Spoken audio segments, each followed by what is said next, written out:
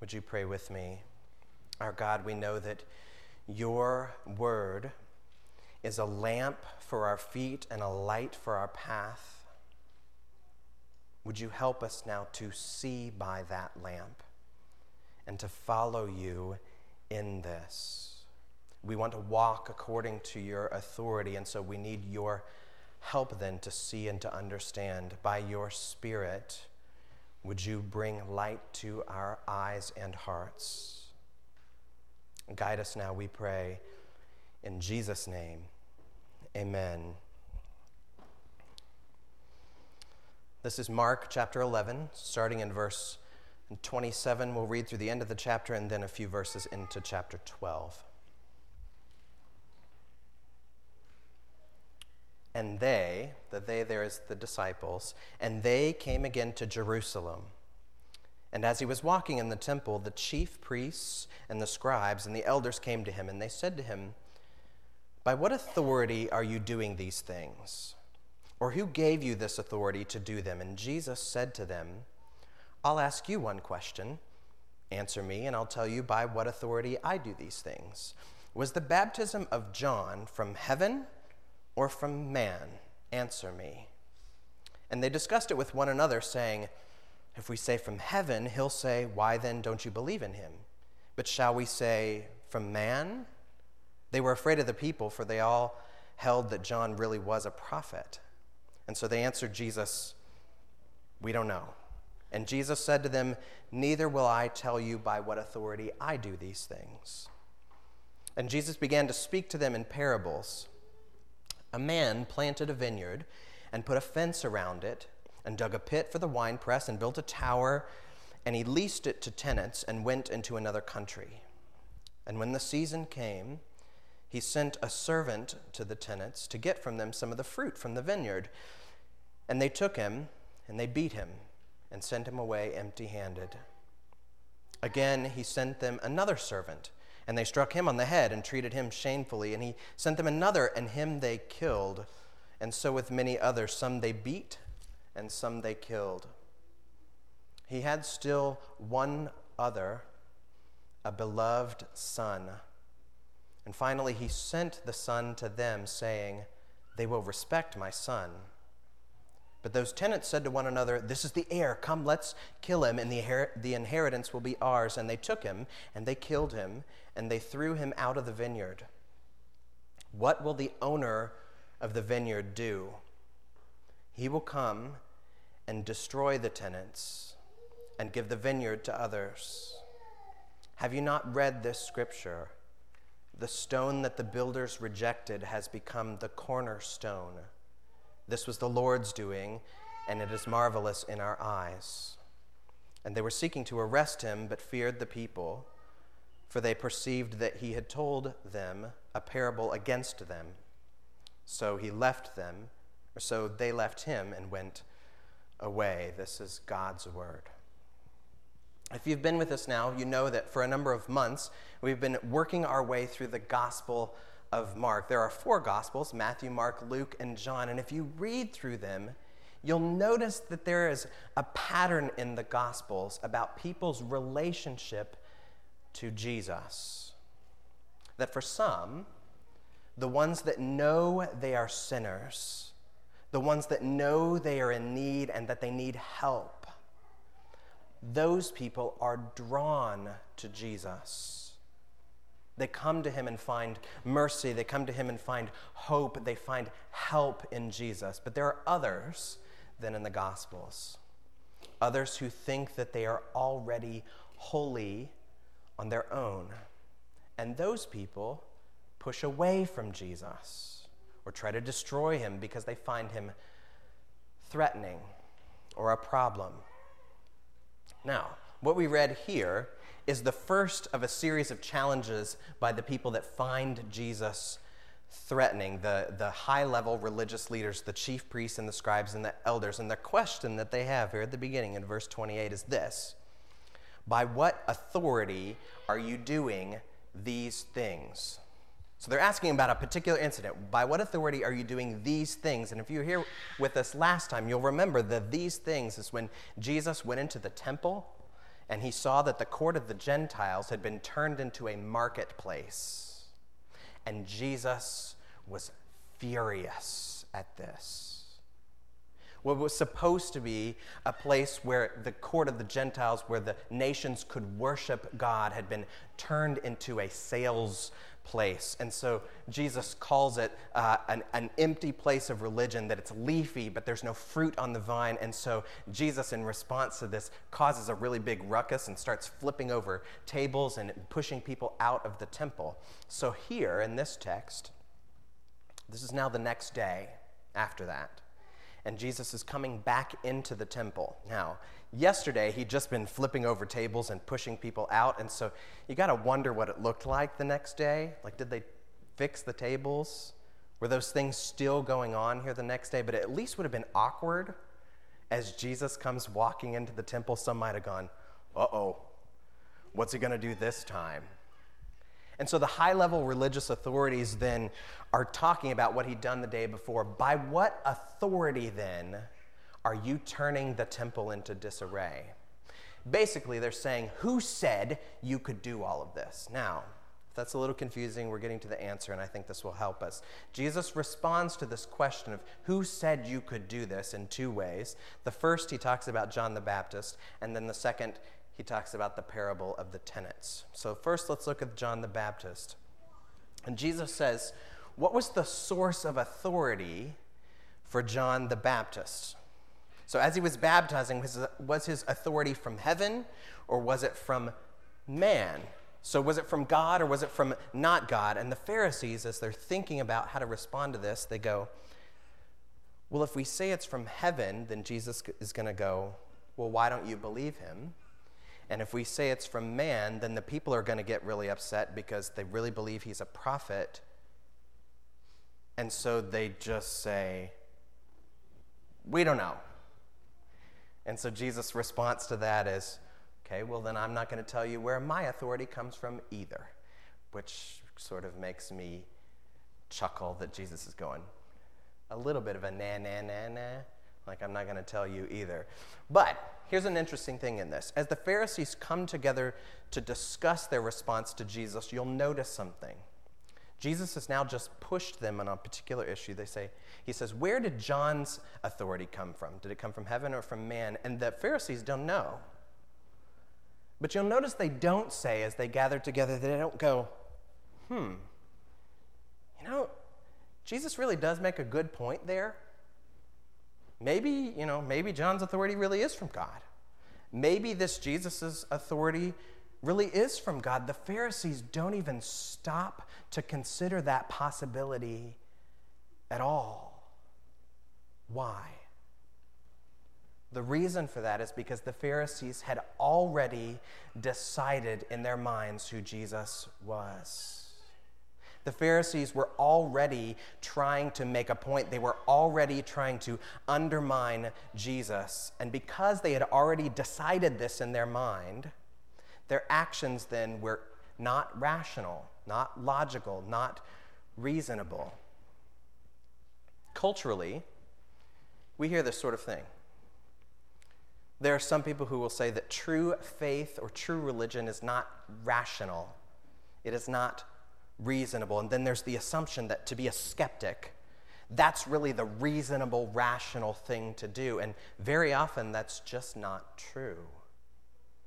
We know this as an example at the end of Matthew. So after Jesus had been killed, was in the grave 3 days, and then resurrected, angels then appeared. The tomb is empty, and the guards that were set outside of the tomb see the angels. They see the tomb empty, and then they go back and report this scene to the chief priests and the scribes, the high religious authorities. You see this, and this is in Matthew chapter 28. While they were going, behold, some of the guard went into the city, and they told the chief priests all that had taken place. And when they had assembled with the elders and taken counsel, they gave a significant sum of money to the soldiers. And they said, tell people his disciples came by night and stole him away while we were asleep. And if this comes to the governor's ears, we'll satisfy him and keep you out of trouble. So they took the money and did as they were directed. and this story has been spread to the Jews even to this day. So here's what happened.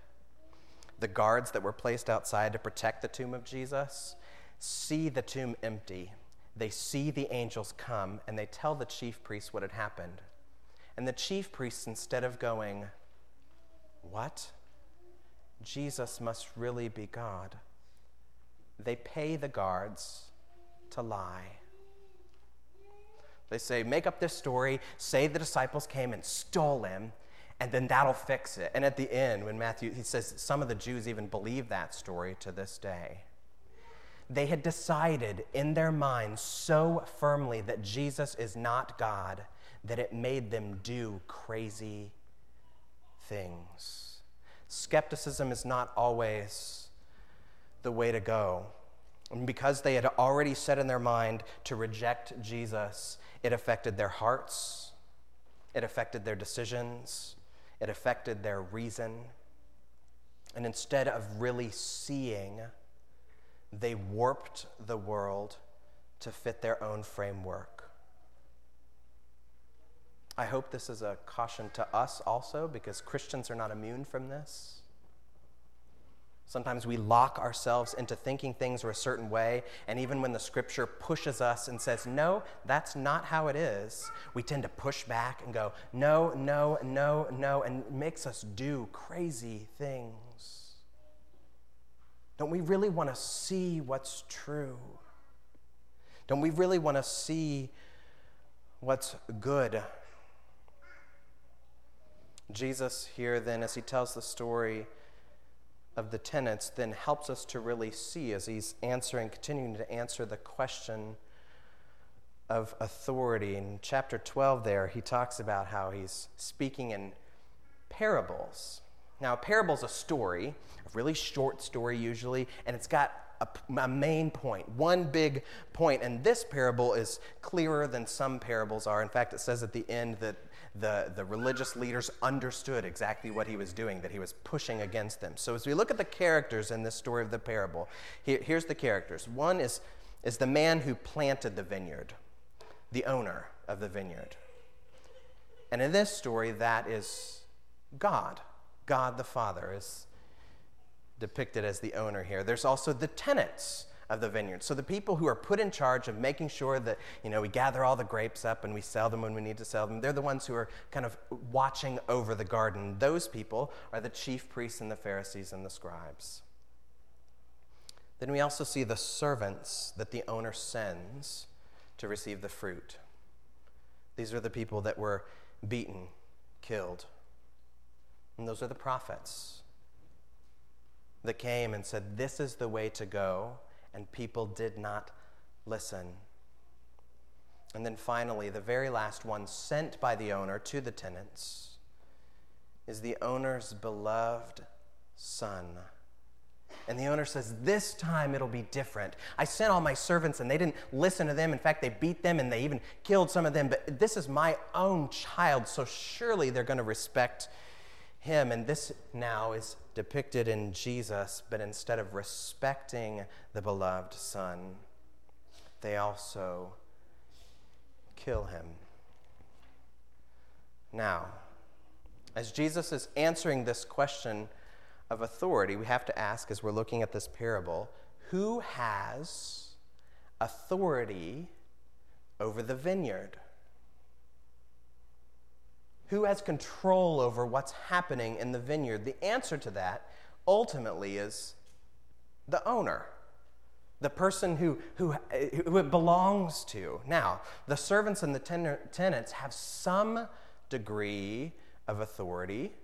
They have some measure of say, but that authority is given to them by the owner. The owner says, here's what I want you to do. Here's how I want you to take care of it. And at the end, when I have fruit, this is part of your job.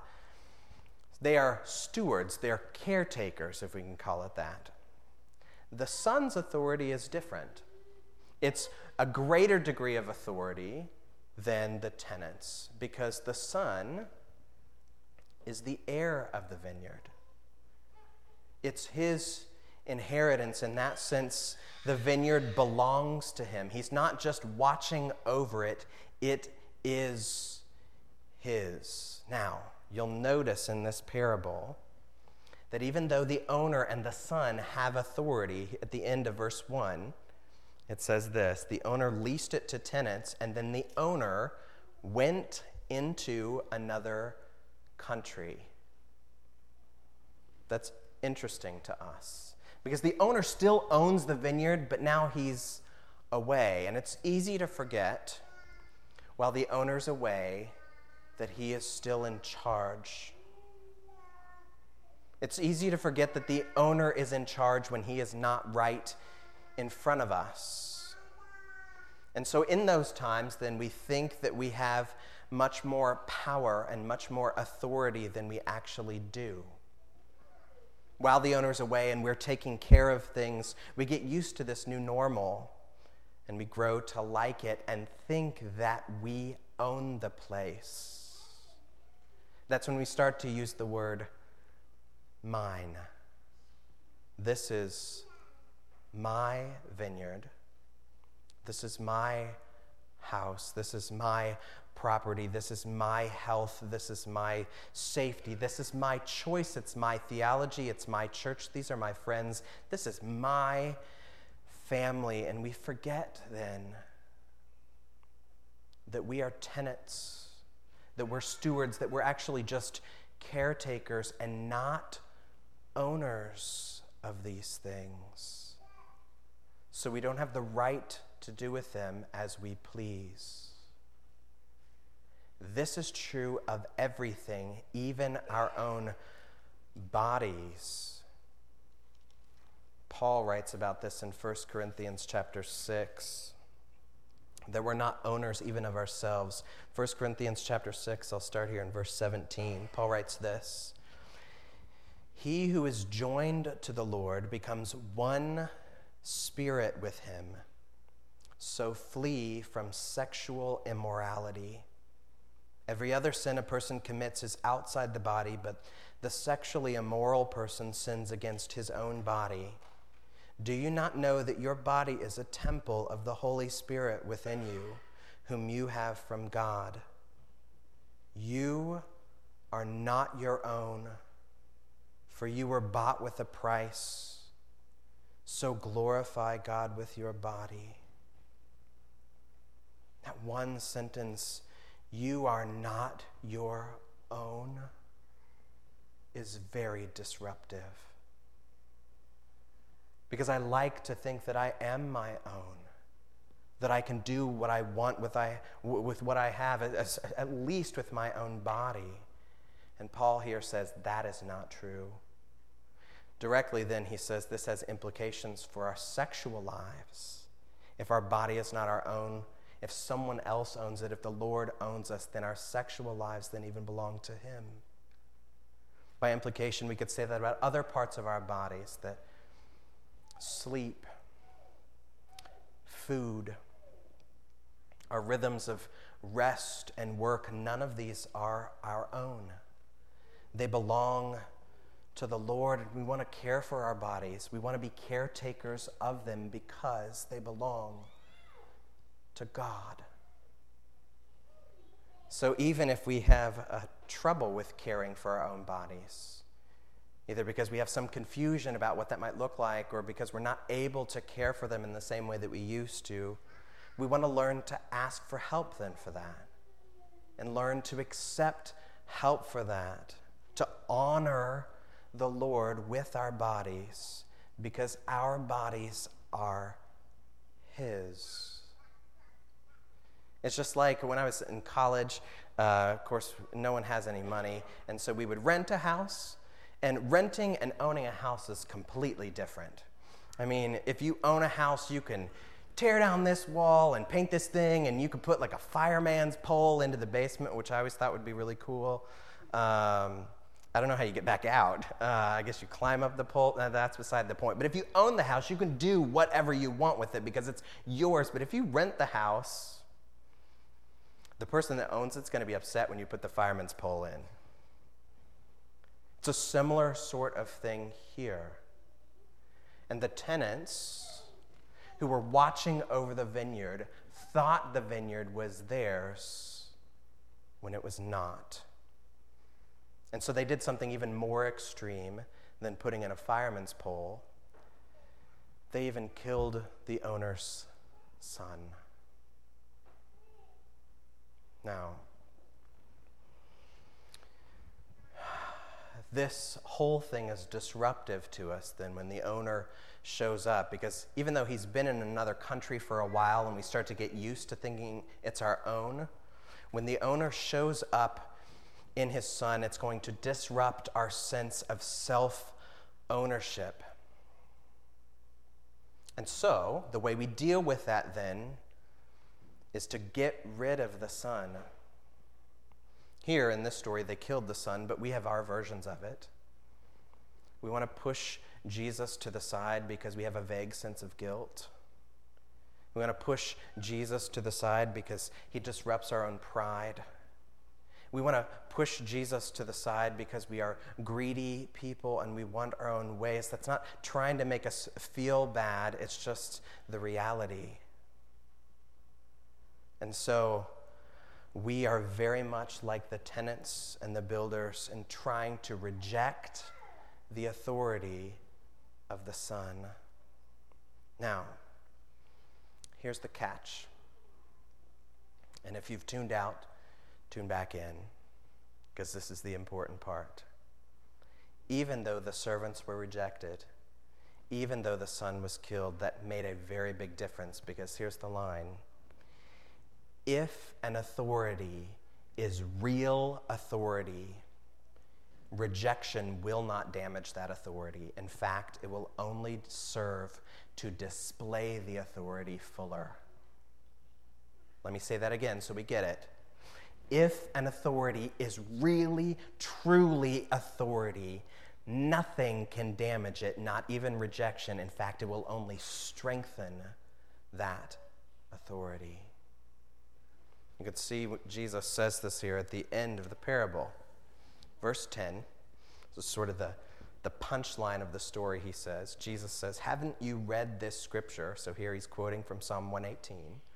The stone that the builders rejected has become the cornerstone.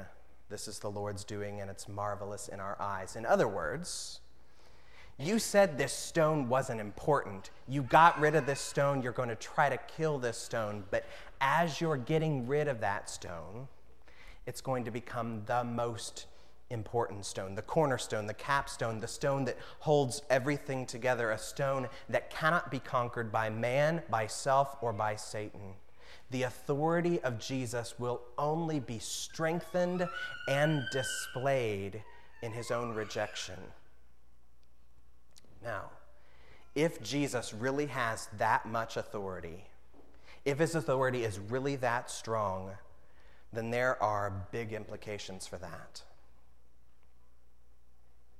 Because for those who reject his authority, you see in the story, the tenants who rejected his authority were destroyed. They thought by destroying the son that they would get to own the vineyard, but the reverse actually happened. That by not following after Jesus, by not following after the beloved son, they put themselves in very serious danger. On the flip side, then, what happens for those who actually do follow the authority of Jesus? You can see with Peter and John, we talked some about this early in our service. Peter and John, this is after the time in Acts 4. This is after the time that Jesus has already been killed, resurrected, and has returned to the Father. And they're walking around preaching and teaching about Jesus, and they see a crippled man by the gate, and the man says, hey, can you help me? And they heal him, which would be cool. I wish I could do that. But they heal this man, and then it causes all this ruckus. And because then now Peter and John are brought before the religious council, and they're asked, by what authority did you heal? So this is what happens then in Acts 4. This is their response to that question. Acts chapter 4, verse 5. On the next day, the rulers and elders and scribes, they gathered together to Jerusalem with Annas the high priest, and Caiaphas, and John, and Alexander, and all who were of the high priest's family. And then when they had set them in their midst, they inquired, "By what power or by what name did you do this?" And then Peter, filled with the Holy Spirit, said to them, "Rulers of the people and elders, if we are being examined today concerning a good deed done to a crippled man, by what means this man has been healed, let it be known to all of you and to all the people of Israel that by the name of Jesus Christ of Nazareth, whom you crucified, whom God raised from the dead, by him this man is standing before you well. This man is the stone that was rejected by you, the builders, which has become the cornerstone. And there is salvation in no one else, for there is no other name under heaven given among men by which we must be saved." So when they're pushed, by what authority did you heal this man? His answer is basically the Trinity. It's by the power of the Holy Spirit, by the name of Jesus, and by the authority of God the Father that we do this. And this Jesus has become the cornerstone. He's the only source of salvation. And he's going to save bodies, and more than that, he will save souls. This Jesus will do something that we cannot do. My favorite part of this, hang on, we're nearing the end here. Verse 13. So Peter has just given this big speech and says, the authority by which I've done all this is by the power of Jesus. Now here's the response of the chief priests, verse 13. Now when they, the chief priests, saw the boldness of Peter and John, and they perceived that they were uneducated, common men, they were astonished, and they recognized that they had been with Jesus. In other words, they look at these two guys who have just done this amazing thing, had just spoken with such power, and go, but these are normal people. In fact, these people don't really have a whole lot of schooling. How could they have so much authority? And it says then at the end, then they recognized that they'd been with Jesus. They carry the very authority of Jesus with them. So now while they're standing, Peter and John are standing in front of these religious leaders who have a high level of earthly authority to put them in jail, to punish them, to beat them, to even possibly have them killed. By the grace of Jesus, Peter then knows that he has a much higher authority, and that makes Peter bold, courageous, confident. Don't you want that? Don't you want to follow an authority like that? And even more than just want it, do you follow an authority like that? Do you submit to the authority of Jesus, or do you still think that you have self-ownership? We're reminded in all of this that all things only come by the authority of Jesus, by the power of Jesus, by the grace of Jesus. He is the one who saves us and brings us to himself, and this means everything to us. Because you'll notice that in the story of the tenants, you can see the owner's high level of care for the vineyard. At the very beginning, a man planted a vineyard. He put all the seeds in and cultivated it so that it would grow. And then he put a fence around it to protect it, to guard it. And then he dug a pit for the wine press so that the grapes would be able to be used for the purpose they were intended for. And then he built a tower so that that vineyard could be watched over. Do you hear the owner's level of care for the vineyard? And even though the tenants killed the servants, they killed the son, and then eventually the tenants themselves were destroyed, you can see that at the end of all of that, in verse 9, the vineyard still remains. It says, what will the owner of the vineyard do? He will come and destroy the tenants, but he will give the vineyard to others. The owner still cares for the vineyard, but the ones he's given it to, and there are new stewards now, and you have to wonder, are those stewards going to care for that vineyard any differently than the previous tenants did? Ultimately, our confidence is this, that no matter what happens, the owner is still in authority. And even though they killed the son, that even though the son is the stone that they rejected, the son will rise as the cornerstone, a stone that is solid, powerful, and a strong foundation for us. This is our God. Would you pray with me?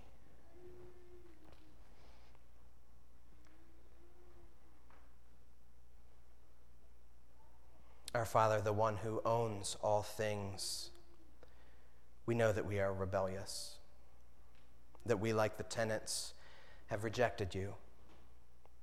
Help us then to be changed by your grace, so that we come to embrace you, so that we are brought boldness and confidence and courage and power in you to do what you have appointed us to do.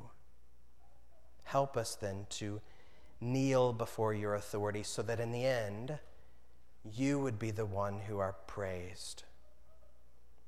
And we give you all thanks and all praise. In Jesus' name we pray. Amen.